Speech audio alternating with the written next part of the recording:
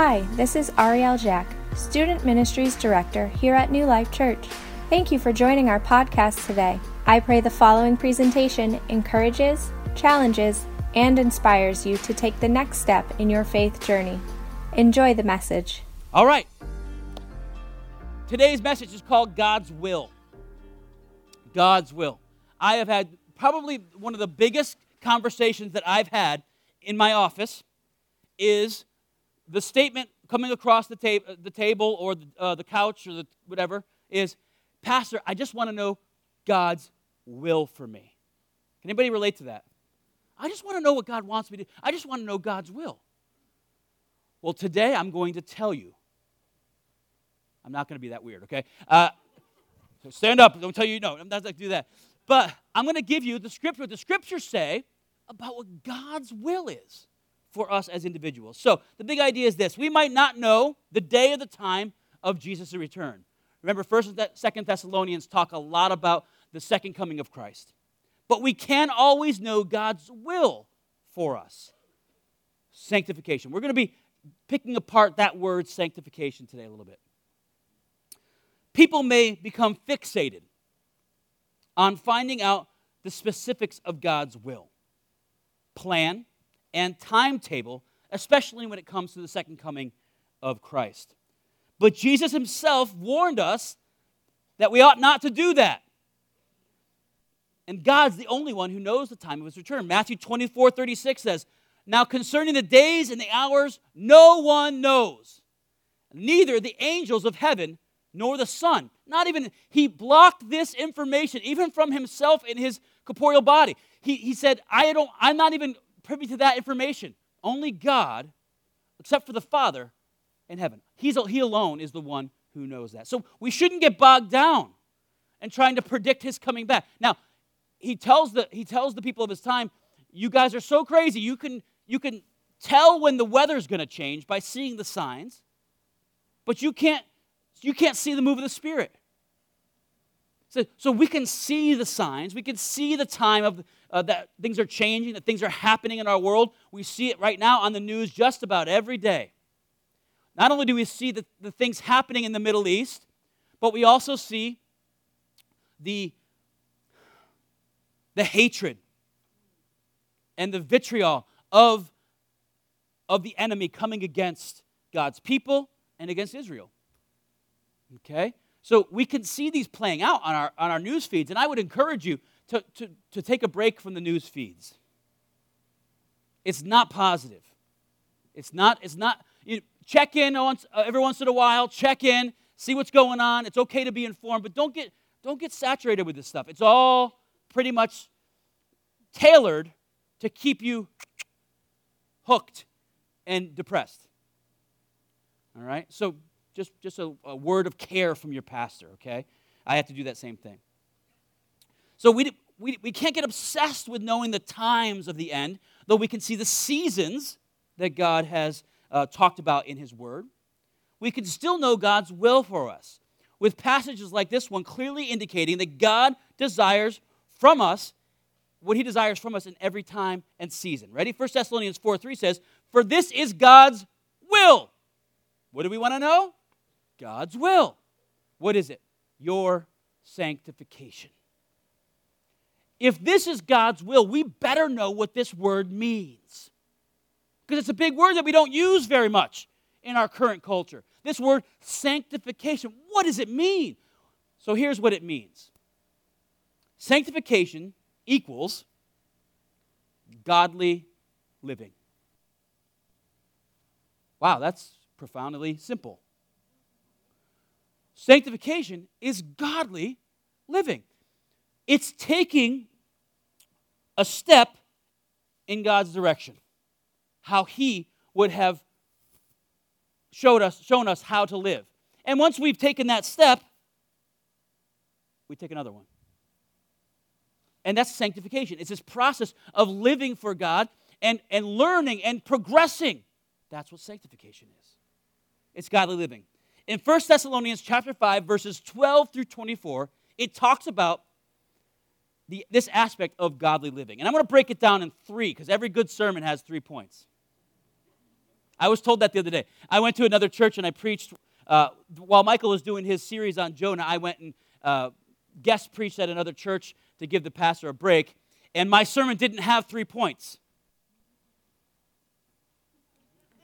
The pastor's like, we went to his house for dinner after. He's like, I noticed you didn't do 3 points. Was that on purpose? I was like, no. No, I said, no, I don't usually preach off 3 points. I just preach what I think the scriptures are saying. He's like, oh, okay, all right. All right. You do you, man. Yeah. But today we have 3 points. Godly living is living honorably. This is part of it. This is not all of it. Honorably, thankfully, and spiritually. These next few verses talk about these 3 things. Now, there's so much more to sanctification. So many things we can do. But if we cover these things that 1 Thessalonians chapter 5, verses 12 through 24 talk about, we're in a good place. We're starting well. Okay, so sanctification, let me read those again. Honorably, thankfully, and spiritually. Let's do the first one. Live honorably. Live honorably. So open up your Bibles to 1 Thessalonians chapter 5. And we're going to start with verse 12. And we're going to read 12 and 15. And it says this, now we ask you, brothers and sisters, give recognition to those who labor among you and lead you in the Lord and admonish you. And to regard them very highly in love because of their work. Be at peace among yourselves. And we exhort you, brothers and sisters, warn those who are idle. Okay, so we're going to stop there for a second. Warn those who are idle. But the first part is this. Honor people. Now, you may not know this, but just 2 nights ago, all these chairs were gone, and there was 9 banquet tables set up, and we had a gala.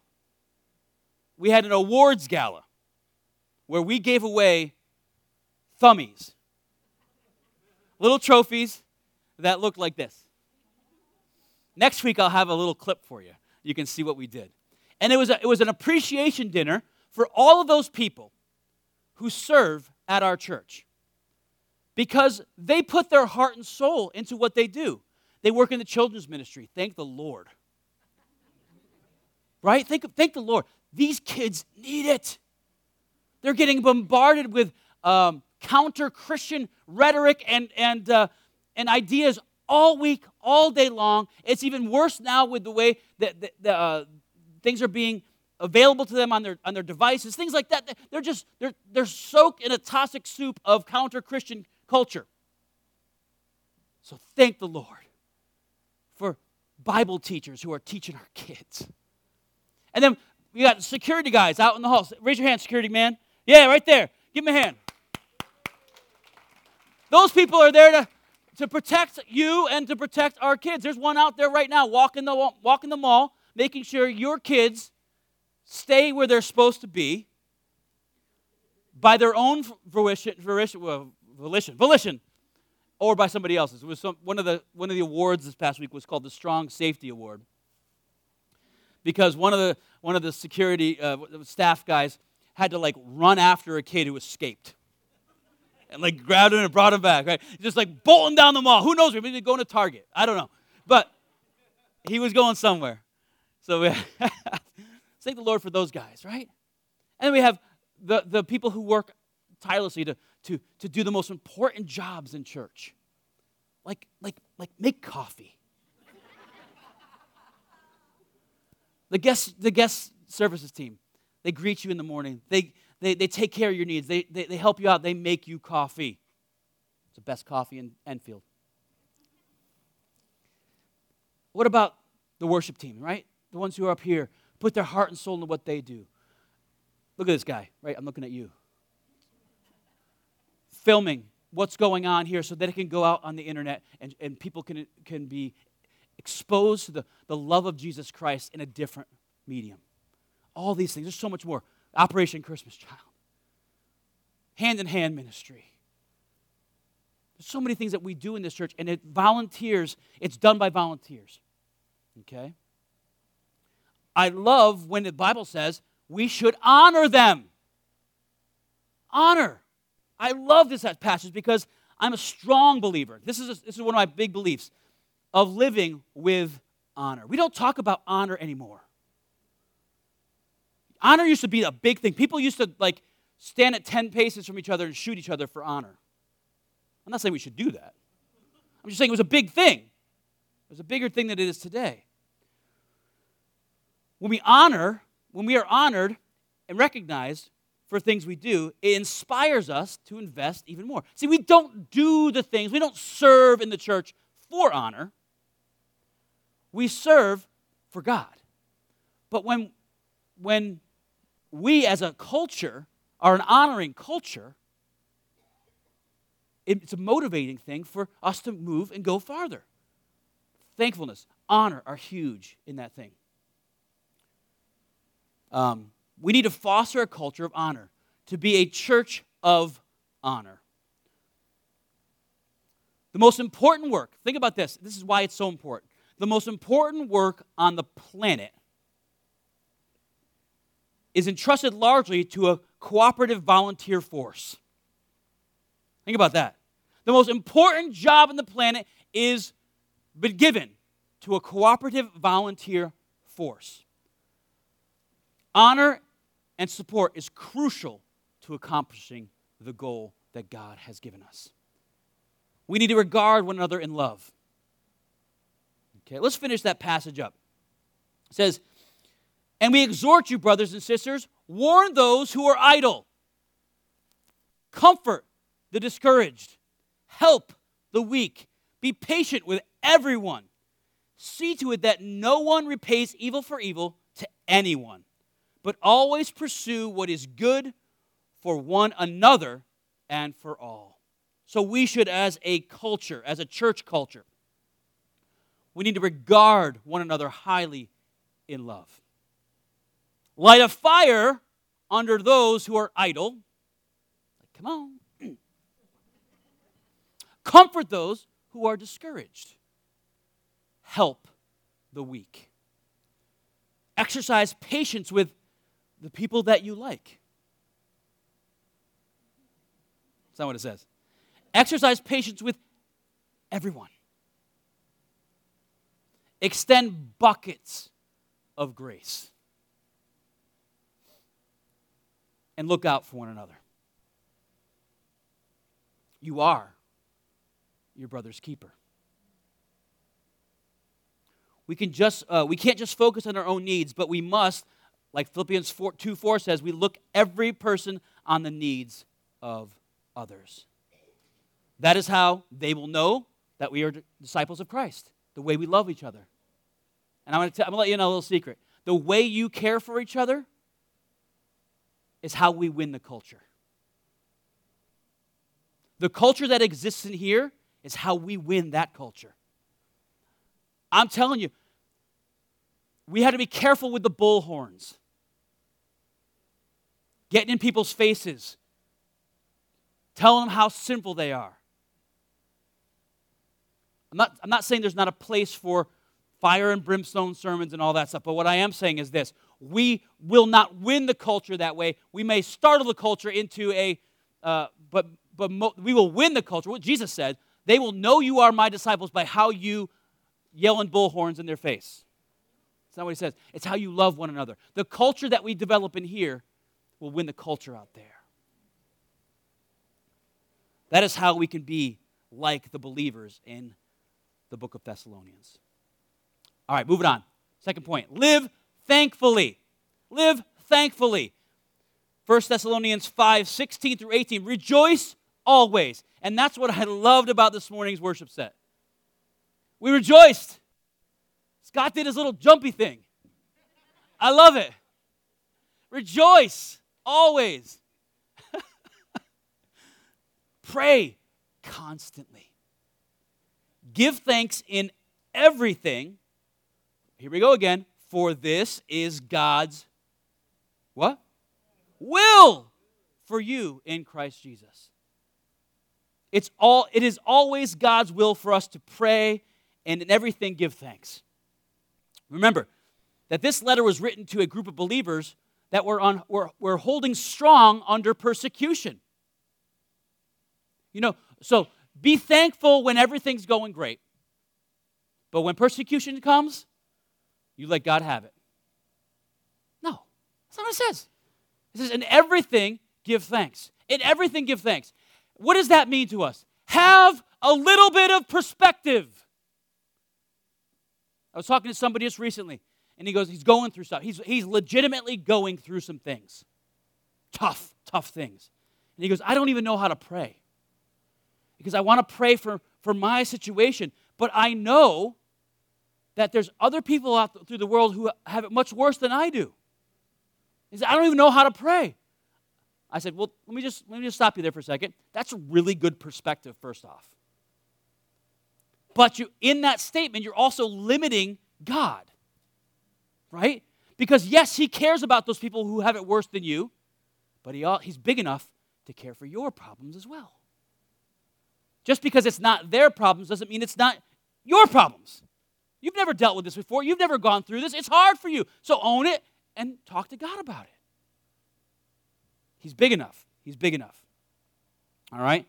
It's always appropriate to pray and everything give thanks. Remember that we have to be careful that we aren't like fair weather friends with God. Okay? Now, this doesn't necessarily mean we thank God for the calamities that come in our life. Oh, God, thank you for this miserable thing that's happening.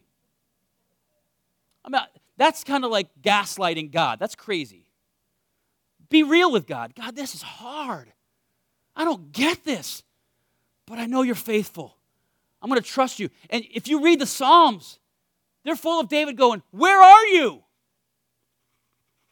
I'm going through it. Where are you? What's going on here, God? I've been faithful. I've done this. I've done that. And you're not showing up for me. And by the end of that discourse, it always comes around to, you are good. You were there. I didn't see it. You showed up. Not in my timing, but in your timing, you were there. So, guys, be real. I was going to say, don't gaslight God. Be real with him. His shoulders are big enough to take our anger, frustration, and sadness.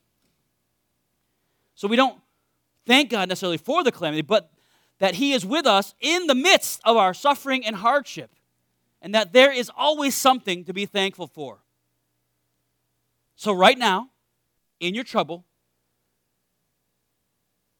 thank God. He's there. John 16:33. He's there. I have told you these things so that in me you might have peace. You will have suffering in this world, but be courageous. I have conquered the world. He really understands. Hebrews 4:15. For we do not have a high priest who is unable to sympathize with our weaknesses, but one who has been tempted in every way as we are, yet without sin. In fact, the troubles that you endure have a purpose sometimes. In it, you are displaying the reality of Jesus in the world in a unique way. The kingdom of God is most clearly shown on earth when Christians gracefully suffer present troubles in light of the future weight of glory. Think about it for a second. When does the church explode? In a good way. When is the growth of the church? Usually through persecution. See, we're the people who go into the strife when everybody else is running out. One of the greatest things that happens is Christians will put their lives on the line in the middle of panic. You know that in past, we just went through a season of I would call it plague. Right? Well, there's been plagues and pestilence throughout the years that we've been on this earth, and it's typically Christian organizations that stay and take care. There are people right now who are going into war-torn areas in Ukraine, in Israel, things like that, to bring peace, to bring food, to bring, a Convoy of Hope is one of those organizations. Why do we do this? Because we identify with Christ most when we graciously suffer before him.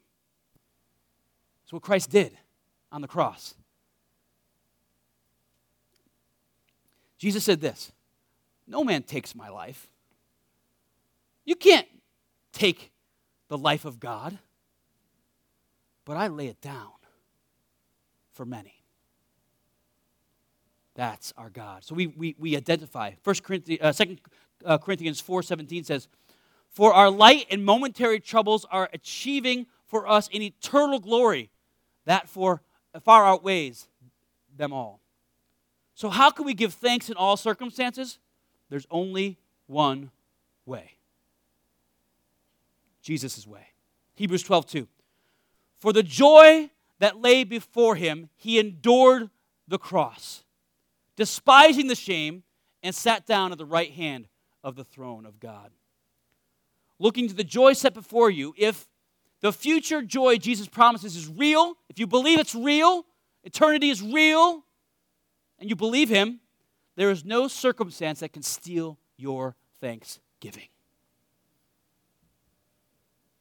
It's perspective. Perspective. I want us to be a thankful church.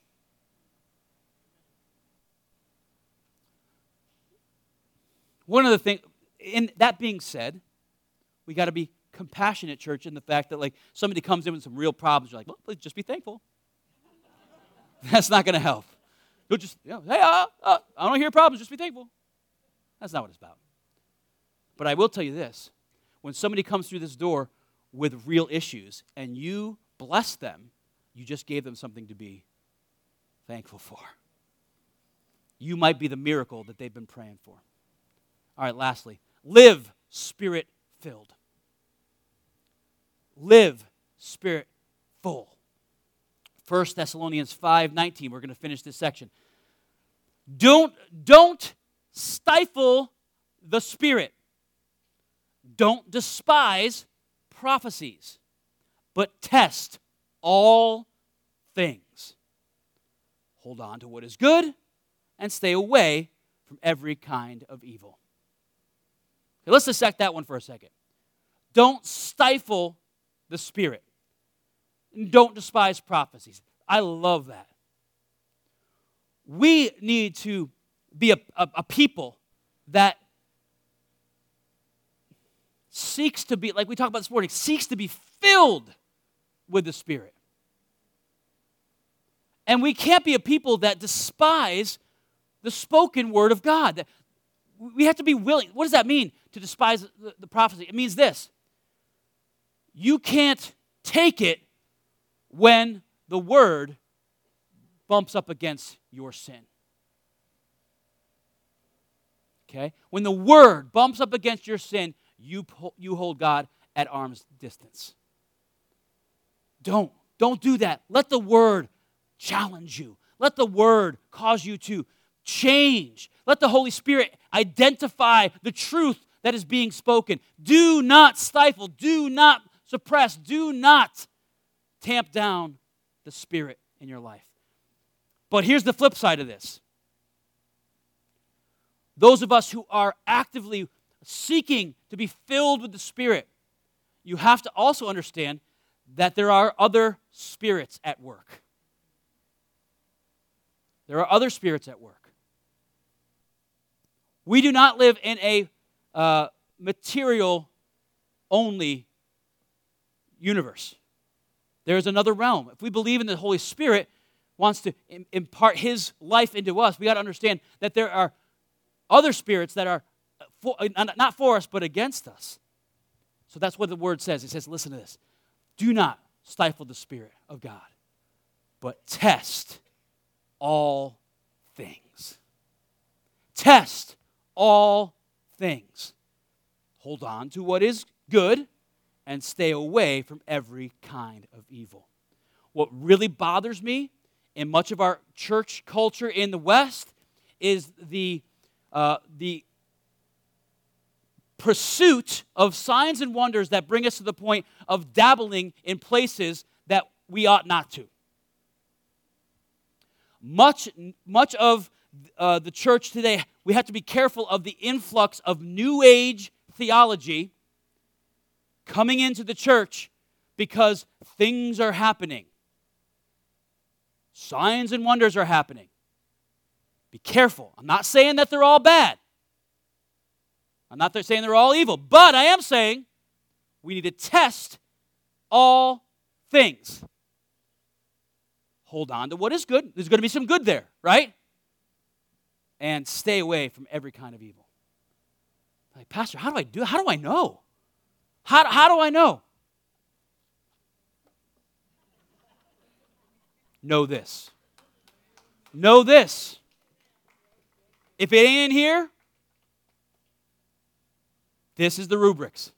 This is what tells us what is okay and what is not okay. So if it's in here, have at. Be full of it. If it ain't in here, run. I'm not even joking. Even if it's happening in a church. Even if it's happening from a church on a podcast that you're listening to. If it's happening and it's not from this, it ain't for us. Okay?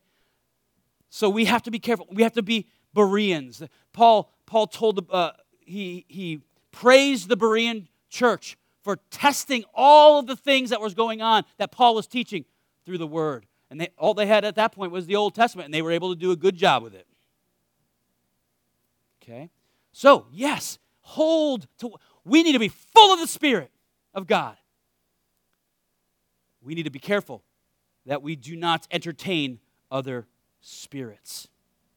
Okay, it's always God's will for us to walk in the Spirit, obeying His promptings according to His Word. Now, the word quench in this verse 19 is taken from the Greek word sabotomy. Sabotomy, meaning to extinguish, smother, suppress, douse, put out, snuff out, or to quell. I think you get the idea. Okay? It most often means to extinguish a fire by dousing it with water. How do we do that? In some places, it means to evaporate or to dry up. To evaporate or to dry up. Rich Renner writes it this way, and I want to give you, it's from his book, Sparkling Gems. He says this: there's no doubt about what Paul is trying to tell us. If we ignore the Holy Spirit's voice enough and often enough, eventually we will become spiritually hardened and will no longer be able to hear Him when He does try to speak to us.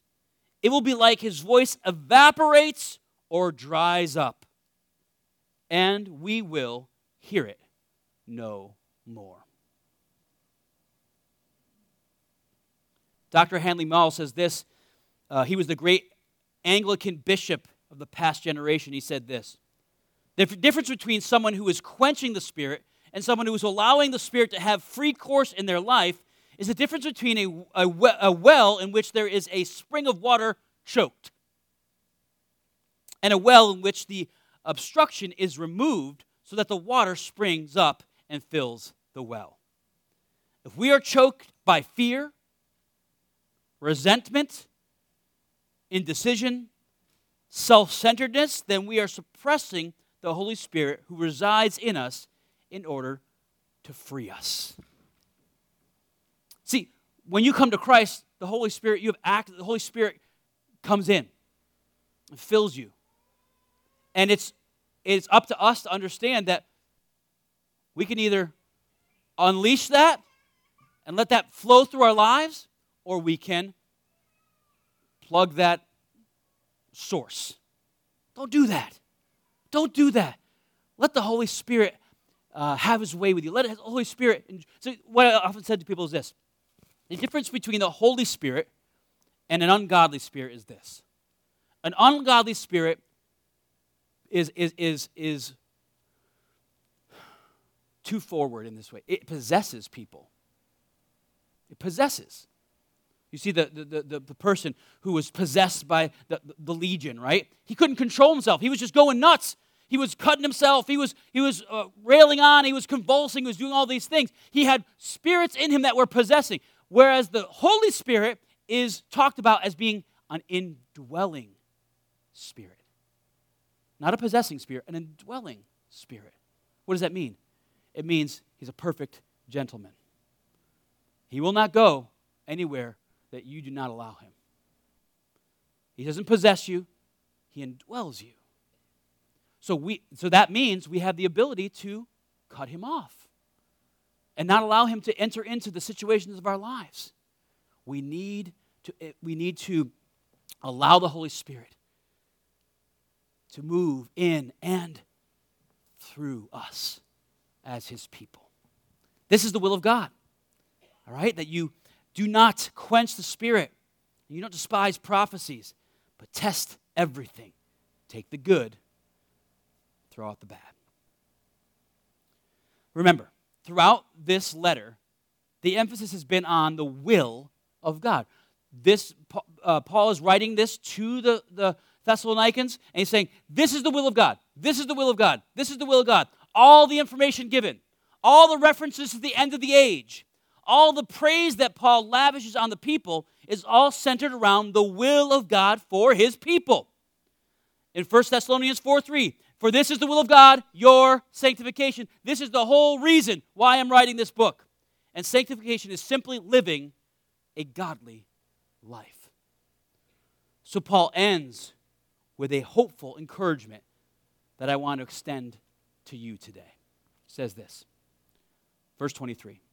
Now, may the God of peace himself sanctify you completely. There it is again.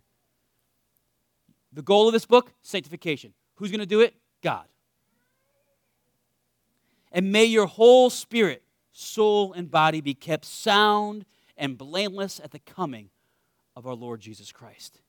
He who calls you is faithful. He will do it. Just let him. Don't get in his way. Don't quench it. Don't stamp it down. Don't put it out. Don't let it evaporate. Just let him do it. That's his whole thing. That's what he wants to do. He wants to fill you. He wants to use you. He wants to give you peace. He wants to give you hope. He wants you to live a life that you can be thankful for. He wants this to be your reality. So just don't get in his way is basically what he's saying here. It is God's will and great desire for you to stand before him blameless and sound in spirit, soul, and body. We don't have to twist his arm. We've got to be careful that we don't incorporate pagan thoughts into Christian theology. Well, I got to do a certain amount of these things, and then if I sacrifice this thing over here, I can maybe, bend his arm to my will. That's not how it works. He goes, what did he say? It's my joy to give you the kingdom. That's my joy. That's what I want to do. You don't have to bend my arm. You don't have to pull the strings. It's my joy. Just get out of the way. Just let me do what I want to do. Just live in relationship with me. He has done the work and will do the work. Philippians 1:6, he who began a good work in you will bring it to completion at the day of Jesus Christ. That's what he wants to do.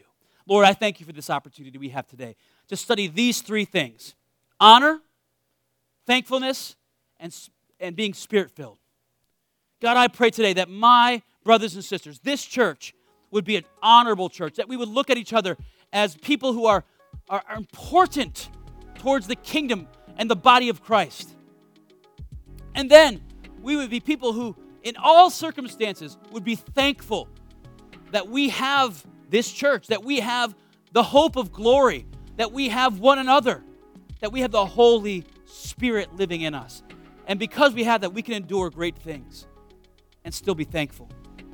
And God, I pray, Lord, that we would be spiritually discerning to the point that we open ourselves up to everything that you want for us, everything that your Spirit has for us.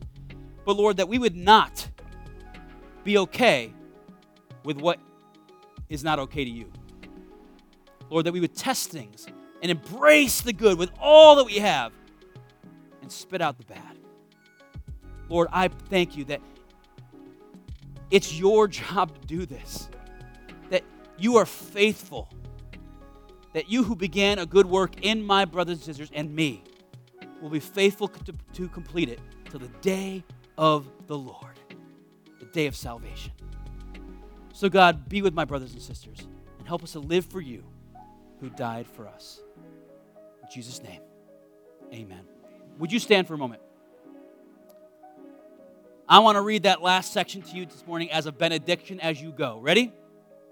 So, may the God of peace himself sanctify you completely.